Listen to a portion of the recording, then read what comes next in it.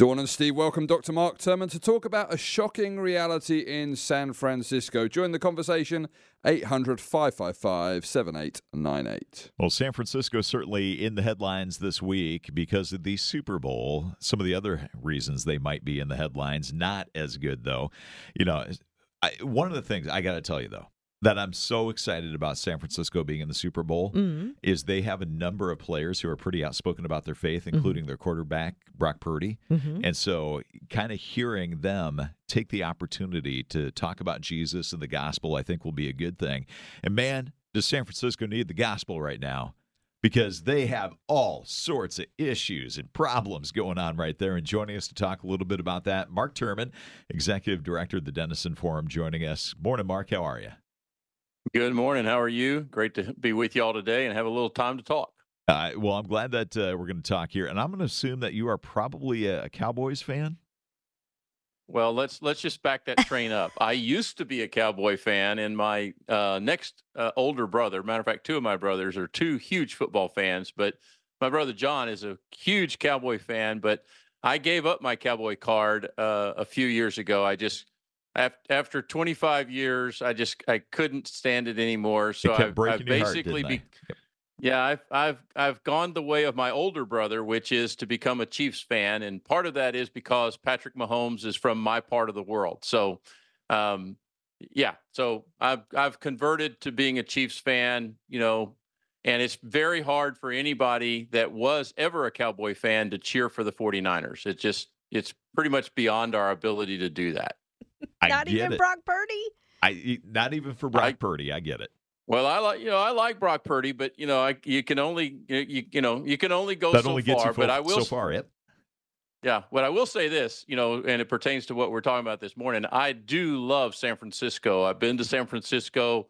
Was one of the trips that my wife and I took a few years ago. Literally on a whim, we decided, hey, let's go somewhere, and 36 hours later, we were in San Francisco and just had a fabulous time. Beautiful city, so much to enjoy there, which kind of breaks your heart when you realize what Dr. Denison described in this article about drug addiction in the city. It is heartbreaking. I know my sister-in-law used to live there, and we'd visit her, and it was a super fun city. But now we're seeing the fun turn into addictions, and it's draining so many things, including the life out of people.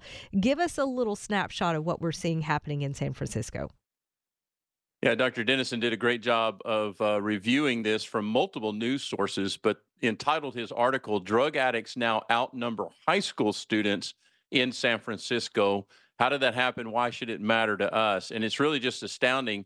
He quotes four major newspapers, San Francisco Chronicle, CNN, New York Post, and others, that it's just astounding how policy has allowed drug use to skyrocket in the city of San Francisco, and they now drug addicts actually outnumber the number of high school students. And you can find places within the city where drugs are used and sold openly, where people are in these conditions, obviously just living on the street in the worst, some of the worst kinds of human suffering and tragedy that you could witness anywhere. And so much of this has to do with the adoption of policies that allow and even affirm the use of drugs in a world that says, you know what, your truth is your truth. If you think this is what is right for you and your behavior, if you think this is what you want to do, that we're going to create an environment where you can do that to your heart's delight. And of course, it only leads to levels of destruction that are just astounding and recorded in many, many articles. Well, it's kind of shocking to think about the fact that it is happening out in the open as publicly as it is, and we're seeing the effect of that. I mean, as I understood it, the federal law of saying illegal substances are banned still kind of trumps what is happening regionally in state and local levels here. And so what is going on? Is San Francisco just kind of thumbing their nose at the federal laws and saying, we don't care. We're going to enforce what we want. We're going to do what we want. We're going to let people do whatever they want? Well, there's definitely, as one policy expert, Keith Humphreys, who's cited in the article, talks about that San Francisco is in many ways, particularly in this area, thumbing their nose at federal law. And we know that there's tension on a lot of bases between the federal government and state governments and city governments, particularly large city governments like San Francisco. And there's always a tension there, and they have a way of adjudicating those tensions. But San Francisco has said, you know what?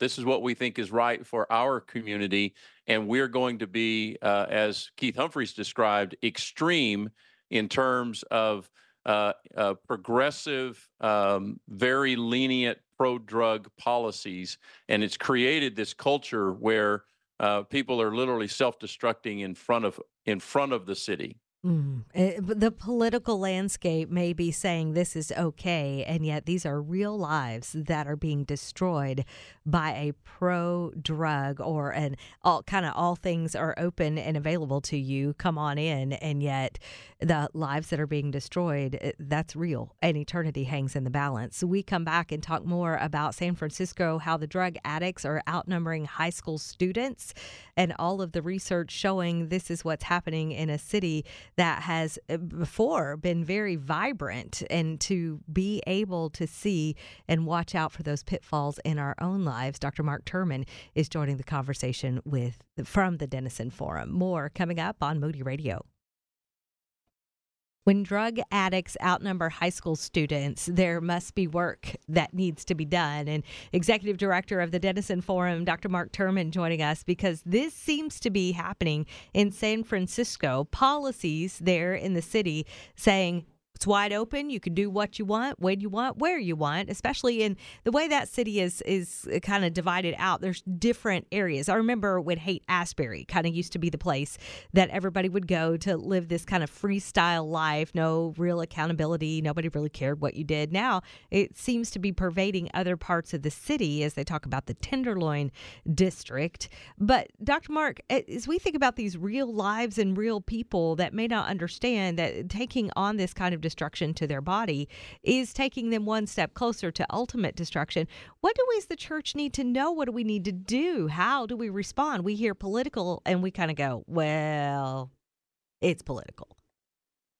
Yeah, and there's certainly a lot to think about here, but keeping our compassion in front of us is first and foremost. These are real people with real lives, with real families that matter to God.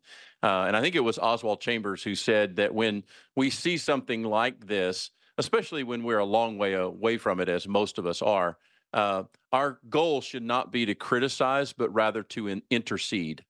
That should be our first response. That's the compassionate and the biblical response of Jesus.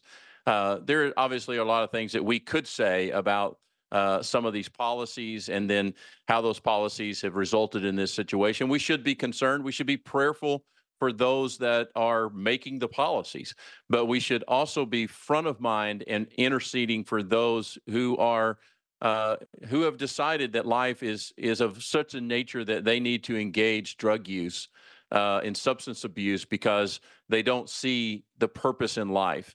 And there's so much around that, but every one of those is an individual. Every one of those people is made in the image of God, worthy of our attention, our prayer, and our concern, and that we have the good news of Christ to share with them. And that's what we ought to be seeking to do locally, as well as nationally and even globally. How can God use us? As a new friend of mine said to me recently, God, would you make me the answer to somebody's prayer today? Would you make me the answer to somebody's prayer? And that might not be somebody in San Francisco today, but it might be somebody that you meet in the next half hour. And that needs to be, I think, the approach that every one of us would take. I love that Yes. approach of seeing each person as that image bearer and choosing to engage as that potential answer to prayer in that way. And Mark, I know it can be tempting for us to look at a situation where, what we see going on in San Francisco and say, that is so overwhelming. There's policy in place. It feels like an uphill battle. Never going to win it. Is it worth engaging in the fight? Or do I turn my attention to another potential way to engage? Why do you think that engaging in a culture that is pushing us out and pushing back against those is a battle worthy of trying to stay engaged in. Well, I think the most important reason for that is because that's what God's called us to do. He's allowed us to be his co-workers and to be his witnesses. We're not the judge, we're not the jury. We get to be witnesses pointing to him, and that's why we're in this season of the church. That's why God has allowed us to be here for this time. He could have decided, you know what, when somebody believes in me by trusting in Christ, I'm just going to extract them out of the world immediately. He could have done it that way, but he's chosen to leave us here as his representatives, his missionaries, his ambassadors, his spokesmen, and we get to point people to the hope that we have in Christ. And ultimately, that is the answer. And the question is where and how can we do that, both on our knees and with our lives today? Where can we do that, remaining biblically anchored, but full of compassion and seeking to represent Christ well into every life and every situation that we get to walk into today? Yeah, and I know that there are churches in the San Francisco Bay Area that are very, very active. And I wonder how, too, from wherever we are across the country, even the world, we might interject with prayer, like you said, on our knees, making sure that we're kind of holding up their arms, if you will, for the battle. Yeah, I wonder if there's somebody listening to us who needs, maybe they're a leader at a church and they need to think about, hey, can we reach out to a church in San Francisco and become their partner? Can we make them a part of our intentional prayer focus? Could we host a mission trip and go out there and help them do ministry, especially to these people who are struggling so deeply with dark thoughts and with depression and with other problems that are leading them into drug abuse? Yeah. Well, Dr. Mark Turman with us, Executive Director of the Denison Forum, and you can connect with him in this article that we're talking about by going to denisonforum.org, or we'll link you to that through our Facebook page. On Facebook, you're just starting at Don and Steve in the Morning, and you're going to find the information you need right there. It's kind of interesting. I was looking at some of the news headlines this morning, and this, what people are calling false summer, is in full effect. Not that long ago, we had the absolute brutal winter in many parts of the country, sub-zero temperatures, wind chills, like 20, 30, 40 degrees below zero. All sorts of snow all over the place. I mean, here in Middle Tennessee, we had 8 inches of snow in our yard, and that's kind of unheard of, I keep being told. Every year, people say, man, this is unusual that we're getting this kind of weather. And every year, it gets a little bit worse. However, how long does it last? It's fairly short, although recently it was longer than usual. We had snow on the ground, I think, for about a week. It was a week. Because it stayed cold for a while. Yes, but a week out of 6 months, this is relative to where you came from. Then, a week of winter. You'll be all right. Yeah, I'll take it. But in some parts of the country right now, they are having to open up golf courses. What? They are canceling dog sled races in Minnesota. What? Flowers are blooming in parts of Virginia and other portions of the eastern U.S. Unusual stretch of weather happening right now in what people are calling a fake or false spring. But don't get used to it. No. Don't get used to it. And I don't know is it unusual for them, because here's the thing.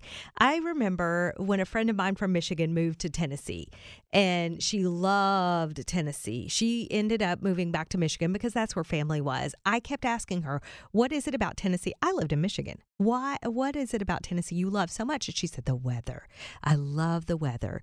I came down to visit her in April one year. It was cold. It was freezing cold.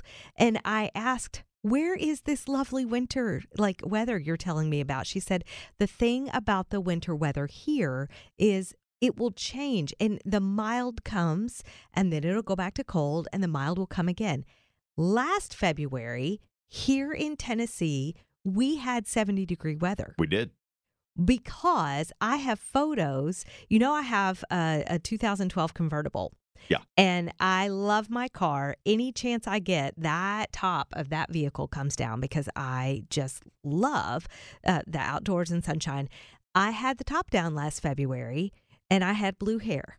That's right. And this is the photo I have because I just thought, that time of life where you're in your 50s, you have blue hair, and you have the top down on your car in February. It's a beautiful thing. It was a That's beautiful great. thing. That's a great picture right there. Yeah. So I am a little surprised that this is being dubbed unusual, but maybe per state, they don't get these warming trends that we can get here in the South. But yeah, right now, places like Chicago, Detroit, Toronto, Washington, D.C., and New York, even all the way up into Boston, are experiencing temperatures of 10 to 20 degrees warmer than usual as the winds are pushing those warmer temperatures that direction. And so, yes, it is happening here in some of the southern states as well. But some of that eastern and northeast part of the country, they're getting a little taste of spring. Now, I know from living in Chicago for a long time, it does not last long. We've had beautiful, beautiful days in March only to be making snowmen. In fact, my wife's birthday is in the middle of April. Yes. And I remember one year we made a snowman in the backyard on her birthday. On her birthday? On her birthday. See, and that was the thing about weather in Michigan. I can handle snow up to a point, but when there's snow on the ground in April and May, and you're wearing sweatshirts and coats on some 4th of Julys, that's no good. This Southern girl, that was tough. It was really hard. But there are times that these warming trends come through just long enough to let the crocuses come through and the daffodils start coming up, the buds on the trees, and then a hard freeze comes through. And you're like, oh, wipes it all out. But God's creation is amazing in that it, in some form or fashion, all comes back and spring will come. That is the one thing. Spring is my favorite. Okay. I love spring because of that renewal. Yeah. And the reminder of God's grace. Yeah, that is one of the things that even in the seasons of the year, we kind of get reminders of the power of God, His grace, and certainly parallels, I think, to kind of living out the Christian life. We're glad you're with us on this Thursday morning. All right, so we here at Moody Radio, we have some swag, and we're going to bring what we have to Tuscaloosa when we broadcast live here in a couple of weeks. By the way, that's a thing. February 29th, we are taking the show on the road, and Tuscaloosa is our destination. We have details. We're going to get that to our Facebook page. Right now, if you text the keyword Alabama to 800-555-7898, we'll send you all the details on the February 29th date when we're going to put the show on the road. I, though, need a particular special swag for one of our friends that is a regular guest, because we've been put to shame just a little bit by another Moody Radio morning team, and it's not sitting well with me. I love what they did, but I'm kind of sad that we didn't do it first. You need to one-up them, right? I get it. Well, at least come in even. Oh, no. I love them. I love that team. If you're going to be second to the party, you have to have a grander entrance. Okay, so I'm just thinking, what could you do? Like, if you order something, you put something together, because we just finished Christmas. Maybe you did a personal item for someone. You can have blankets made with photos and logos and pillows and wall signs. What do they call those? Fat heads? Those big ones. things. Yeah. Mugs. And you have a mug with the kids on it. I do. And you love that mug. I broke the handle and super glued it back on because I'm not getting rid of this mug. No, that is a precious mug. All three of your children are there on that mug. But I'm trying to think of something that would kind of stand out a little bit. Like mugs, those are great. Pillows, wall art. I don't know, that we could put the Dawn and Steve logo on and send it to this friend. What do you think? I think gender may help. It's a guy. It is a that guy. We're going to be sending this to. And so, sending him a flowery, fluffy pillow, I don't know that he's going to really dig that. But we put the logo on it. So I could take the flowers off. I'm not married to flowers at all. I don't necessarily put flowers on any of my decor. I like them fresh. And that's kind of it. That's about it. Okay. Yeah. But I don't know. I'm kind of thinking a blanket. Yeah? I think that would be actually pretty funny. That's what I'm going for. The humor, right? But maybe a little bit of usability. So I'm just wondering, though, does it end up where one of my favorite blankets ended up? Do you remember when Duck Dynasty was all the rage? I do. I had a blanket that had the faces larger than life size of the three bearded brothers and Uncle Si. You did. I did. And for some reason, Susie was not a fan of that blanket. It I had to don't live in the understand. basement. And eventually, I think it got, quote unquote, lost in a move Oh, at some point. you had a few things get lost in that move. I think so. But I got that blanket as part of a white elephant gift at a yes. Christmas party one year. Yes. And I don't know how many times I had to trade. I wanted that blanket. I went home with that blanket, and that was my blanket for a while. So That I is think a blanket with hilarious. our heads on there larger than life. Yeah. And the logo would be deeply appreciated and deeply loved for a long time. You think? I'm wondering if his wife will then orchestrate a move and lose the Probably. blanket in the move. Do you have an idea of something personalized that we could put the logo on and maybe give that to somebody that did not get a mug from us for Christmas, like another morning team sent him? And I'm like, that's just not going to work. We got to get him something.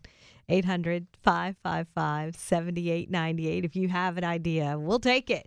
I think this would be really fun to just kind of love, Yep. but share a smile.